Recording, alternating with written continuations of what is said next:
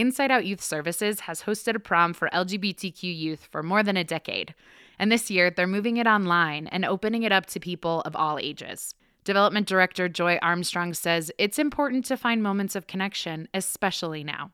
I think having this chance to come together online, to listen to some music, to see some performances, to maybe give a shout out to friends, but just to know that there are other people out there and that we can still celebrate. Armstrong says the move online has provided opportunities to reach youth all over Southern Colorado who might not otherwise be able to access their physical location in Colorado Springs. The event on Saturday will have a DJ, dancing, and drag performers from the United Court of the Pikes Peak Empire. For KRCC News, I'm Elena Rivera.